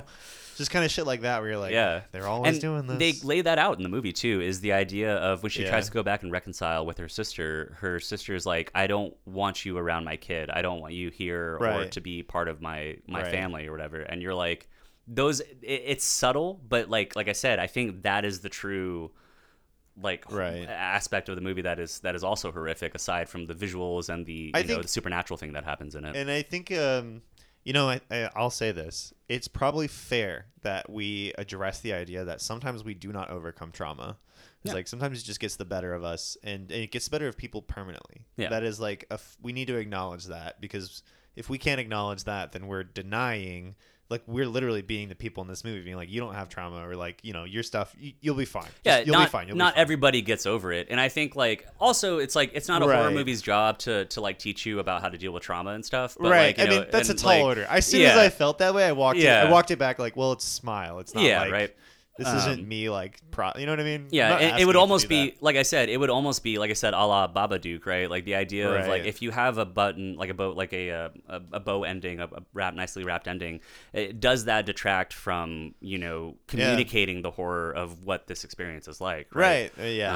Which, so like in some of these, like in the kind of horror movie, you kind of have to have that there has to be an ending. Because like either someone's got to go or someone's got to get saved, but you cannot, it's hard to land in the middle and feel like you did it right.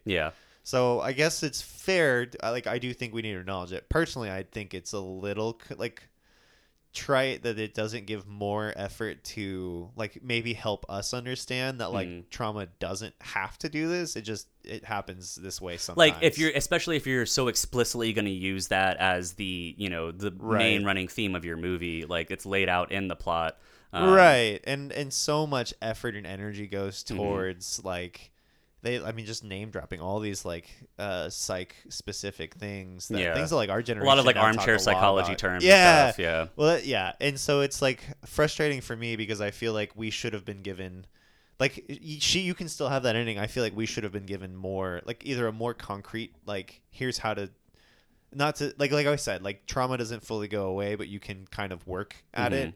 Is like, you know, is there an answer that it kind of like splits the middle, and because we've already clearly seen that like it overwhelms people. Like they spend the whole movie showing us these people like killing themselves or killing somebody else, And it's like, the one guy who survived was someone who just traumatized someone else. And so there's like no other answer by their own standards than to pass that on to someone else. You literally cannot escape passing your trauma or influence or like aggravating or grieving somebody else's trauma. At least that's what the movie is saying. Right. Yeah. And that's what like frustrates me is like, I disagree. I think that you're right. we as a society too, we're better at understanding how we deal with that stuff than we've ever been. We're not better. Like, we don't heal. That doesn't imply that we're all healed, but it means that we're like able to talk about this more and like reach out for tools. And you know what I mean? Like, we have a better ability to function within that trauma. And I think that's kind of the middle ground that the movie doesn't make. Right. It doesn't even bother to show. Yeah, but that's the difficulty, right? Is like if you and then also with like the logic of like, well, how is no other cop figuring out that there's like a chain of suicides, right? And right. It's like, well, then the movie can't happen. Like right. There's a lot of like, so I like I said, all this stuff. Tough. I'm like, you know what? We probably ought to just be like, this is nihilistic and dark, but we have to confront this in order to understand it. Yeah. It's like you cannot have a full perspective without the darkest version of it. Yeah. That's like why I said, I like me personally, it doesn't. I enjoy really nihilistic endings. It doesn't influence my perspective on the Yeah. movie though. I'm like, that movie top to bottom was what it was. Yeah. I'm not gonna detract from it less because of that ending Yeah. per se. But I want people to watch this movie and I Yeah. want to tell them. I want to hug them and be I think the reason it doesn't that have to be this way. Yeah, I think the reason that we want to pull at these strings so much is because it's so enjoyable. Because the movie is so enthralling. Like, it's an good for it for engrossing even movie, making us have these conversations. Yeah, absolutely. By the way, Kevin Kepi is the actor who was in the bodysuit that did the monster work there at the end. I had forgotten whether or not it was Dan, our friend who does Shape of Water and right, Guillermo del Toro's friend. But no, this is Kevin Kepi, cool, who another super tall guy who does a lot of these like Us mocap tall dudes. and other work. He's a super. He's like 6'9" or something. Yeah, something crazy like that. Yeah. Yeah, great fucking movie, man. I enjoyed it a lot, and I think this is a great one to come. Like of all the releases that are coming out here this fall, the franchise stuff that's coming out, right. The new ones. He mentioned he was like, because he means like these things, like the prisoner that they interview. He's like, yeah, these things happen. Like they've like. He's like, there was a loop of them in Brazil that I was like, I want to watch that movie. Right? Yeah. Like, what is a la that? like the Serpent in the Rainbow or something, or like or just do like City of God, but like with Smile or something. Creepy. Like, how wild would that be? It's like just Brazilian gangsters passing trauma from like trauma. I would watch that movie. I have, but then like first the 30 one pages. candid conversation between the two goons who were like, "Well, I'm just having been feeling myself I've been lately." seeing a mental health professional. Yeah, it's and, like, well, I've been talking to my therapist about it, and it's a yeah, exactly. And you're like, well, good for them, good for Brazil. There's so much that like I want to. Now that we've said that, I want to explore the culture of machismo in like South American culture and how like a monster like the Smile and then monster on would just screen. Like, kill, like slaughter. Yeah, just like fucking wins. Like, yeah, because like putting the up, whole putting point up is crazy numbers. Yeah, I think that would be interesting. Yeah, and then you have the one like cute like group of like man bros who are like they actually talk about their feelings with each other and shit, and they overcome it. Well, and you got your first 30 pages right here, baby. I've got your whole fucking script right now. The whole point is that people from like a lower income don't have the resources to do this. And so the only people that could survive such a kind of curse is like a middle to like it basically just traverses its way up the income brackets until like higher income people like are able to, I don't know, pass, either like be super rich and get away with the crime of murder, or like, I don't know, deal with their trauma. Like it's those conversations happen when you have more available income to do things like, hire a mental health professional. Whereas like in lower income families, that's just not, it's very low on your priority list. Yeah. Boom. Whole movie. Got it. In Portuguese. Pitch it. Do it, Paramount. Hit us up, cowards. Paramount, Blumhouse. Yeah, Parker Finn. I got your first 30 pages right here. You seen anything else lately? You got two recommendations? I've seen a lot. Yeah, I did give a me lot two of of them. the... Give me two good ones or bad ones. Okay, everyone get hyped. Bones and All is coming out in November. I tell everyone about this movie because it's like the easiest 2-sentence. I like tell people, like, I saw It's a great title, too. The wildest cannibal romance movie with Timothée Chalamet.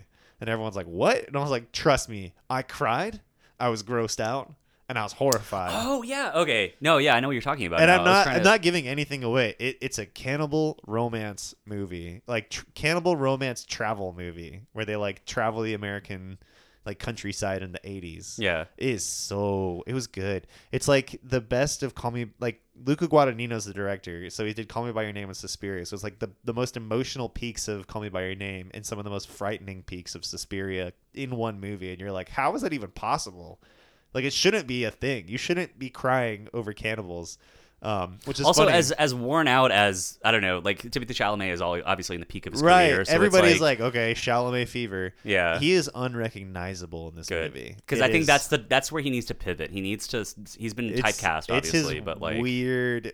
It's just like one of his weird indie, more rebellious movies where he is like he's covered in blood. I will say his appearance in Don't Look Up. Happens. Yeah, he was really awesome. You know, kind of maybe love more out of character. Potatoes. Yeah, but it was still sort of like this. Yeah, it was like audience. It was a audience pleaser. It was a fan service kind Bones of. Bones and all is him. amazing. People are gonna watch it and just be really weirded out by it, but I loved it. Mark Rylance is finally playing the character I've always wanted him to play, which is it's like he plays this guy but like way less violent in a lot of his movies, and I'm like, I think when I saw it I was like, is that Mark Rylance? Like, that man's gone full tilt.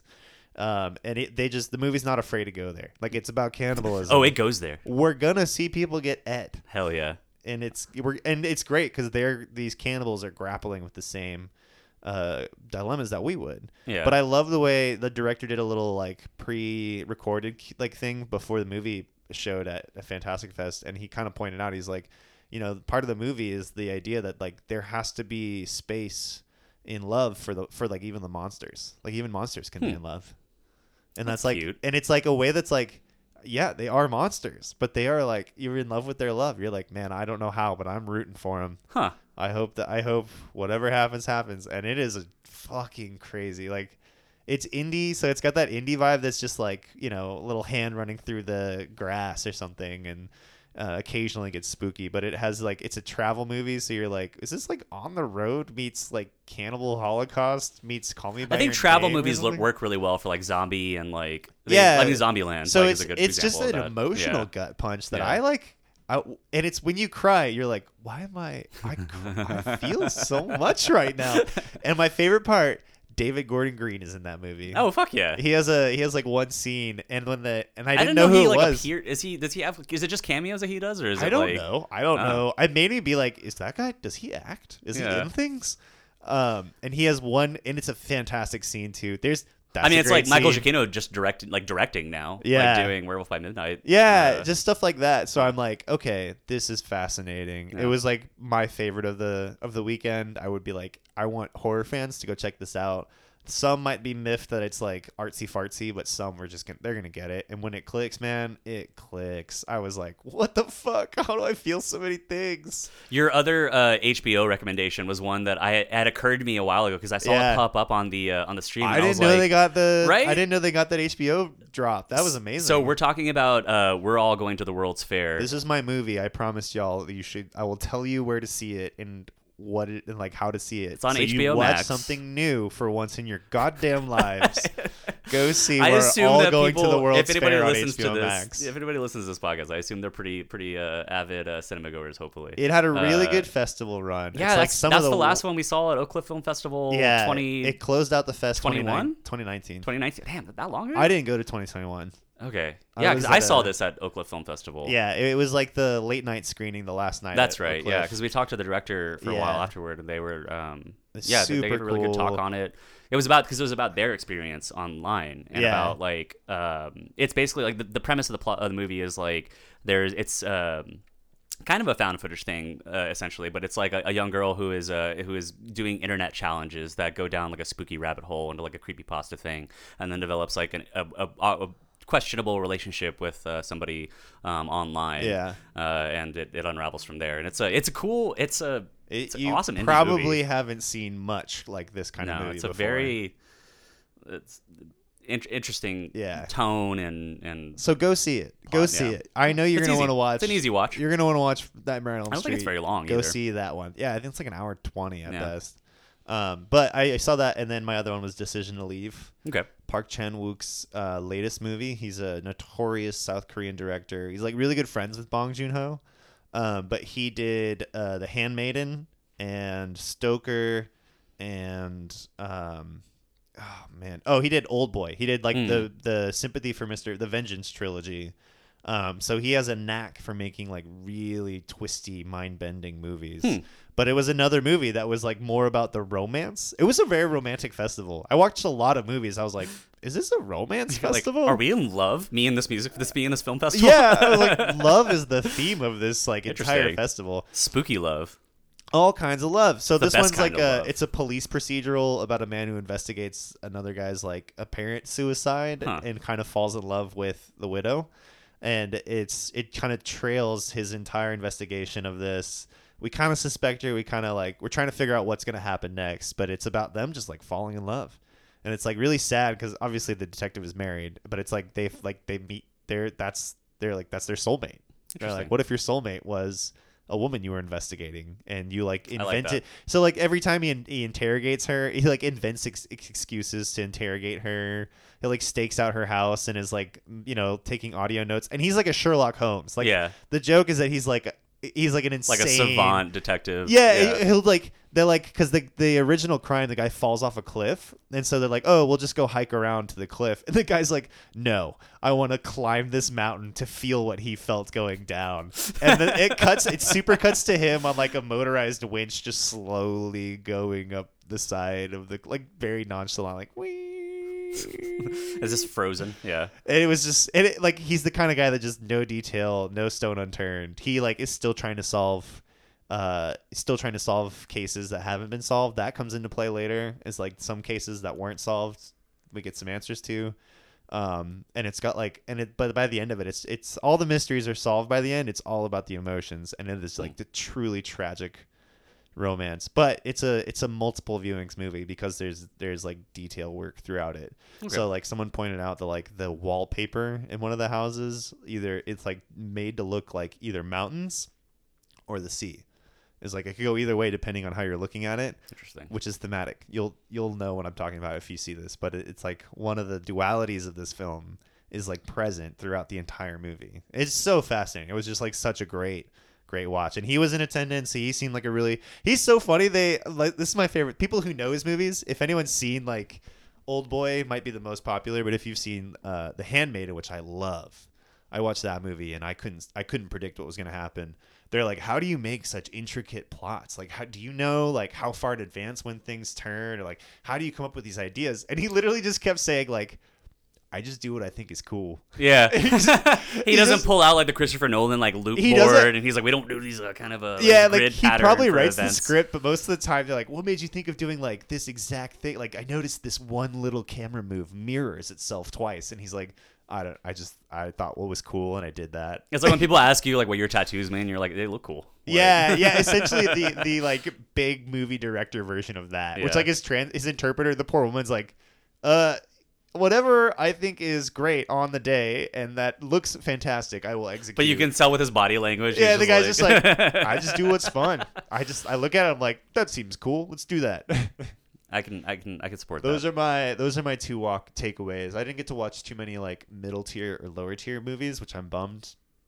But yeah, those are the good ones I would recommend. Bones and All is, I'm like, I'm hyped for at least you. I hope you'll get to see it. Oh yeah. And some other people, Jamario.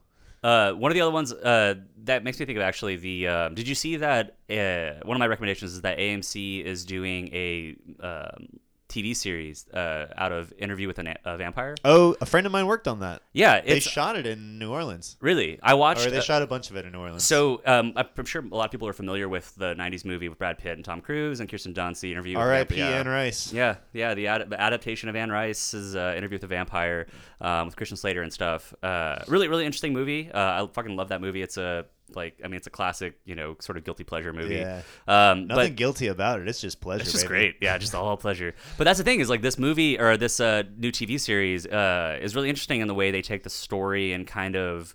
It's a lot more, instead of sort of like playing coy with the homoeroticism of, the movie that came out in the 90s, they are much more explicit about like the relationship between Lestat and Louis. And it's just a much more, the detective or the journalist in it too is, oh my God, I'm blanking on his name right now, but he looks a lot and sounds exactly like Anthony Bourdain. And there's a really interesting, like him narrating and asking questions throughout the first episode, which is up on Shudder actually. Okay. It's on AMC Plus, I guess. That's the streaming service it's going to be on. Yeah. But they, as a special preview, they put the first episode up on Shudder, and I fucking loved it. I enjoy like it's a really cool way to modernize that original plot and movie in a way that I think is interesting, and also kind of dives deeper into maybe some of the more nuanced ideas that are sort of glossed over. And I've never read the book, but I know the movie is a lot less heavy. Like I said, have neither seen the movie nor read the book. You didn't see the original movie? Yeah, that's a Halloween rewatch right there. I'll put it on the list. Yeah, Mary Kate will probably watch that with me. Also on the you might have seen this on our 31 for 31 watch list, but one of the first ones that I watched for October was The People Under the Stairs, which was a blind spot for me. Shout out Bianca Vega, dude. We know you love that movie. Yeah. Man, that fucking movie is so good. Like, yeah, that was like I said, a blind spot for me that I hadn't seen in a while, and it fucks. It's a that great movie. Fucks. It's a great, like, yeah. Man, any like 90s or 2000s horror is sort of weirdly like my sweet spot right now, where it's just there's a certain like innocence in the production value, where it's like a movie like that particularly, where you're like, this movie is just shoestrings and like you could tell, but it has this like a dust, like a film over it of like everything is campy and practical and goofy, and that movie is it's Craven, cool. right? Yeah, it's Wes Craven. Nice. And it's Craven at like his. I have some stuff to put on people's radar. We'll get to that. Go ahead and do yours. Yeah, real quick. Speaking of like horror related things, Guillermo del Toro's Cabinet of Curiosities, October 26th. The lineup for directors on that is incredible. I haven't looked at any other like cast or production or crew or directors on it or even anything, the but just the cast list trailer. is impressive. Yeah, the trailer just looked like, man. Like, what a way to give back. And him narrating the trailer and stuff too. I was like, oh yeah, that's awesome. It's like he's gone full Twilight Zone, but it's like scary. We're about to talk about Mike Flanagan's. Oh no! Yeah, so Mike Flanagan has his new TV series, or his new series on Netflix as well. It's the Midnight Club. Okay. Maybe I'll watch Midnight Mass this month. Yeah. Oh yeah, you haven't gotten to that yet, have you? Negative. Oh fuck yeah. Sorry, what else were you gonna get to? No, that was. I think that was my big one. We should also talk about New Hellraiser, because that came out 2 days ago. Yeah, we'll get to that. Maybe we'll just go ahead and just do another episode on that. Woo! Hey baby. The Hellraiser universe. The Hellraiser verse. We watched the Rick and Morty episode of where they represent him. Mary Kate, because she was like super spooked by it, and I was like, all right, here's something to take the piss out of. Let me disarm this. Let's make fun of it now. Yeah. And I love the line where he's like, God damn it, Beth, you never follow Hell Devils to a second place. It's always hell. It's always hell. It's always hell. Fuck yeah. Anyways. But yeah, guys, go watch Smile. It's an awesome movie. We had a really time watching it and talking about it. Go get terrified about smiling. Get fucking terrified. Yeah. Have a good week. And right. I hope you enjoyed this bonus episode. Okay, bye. Bye-bye.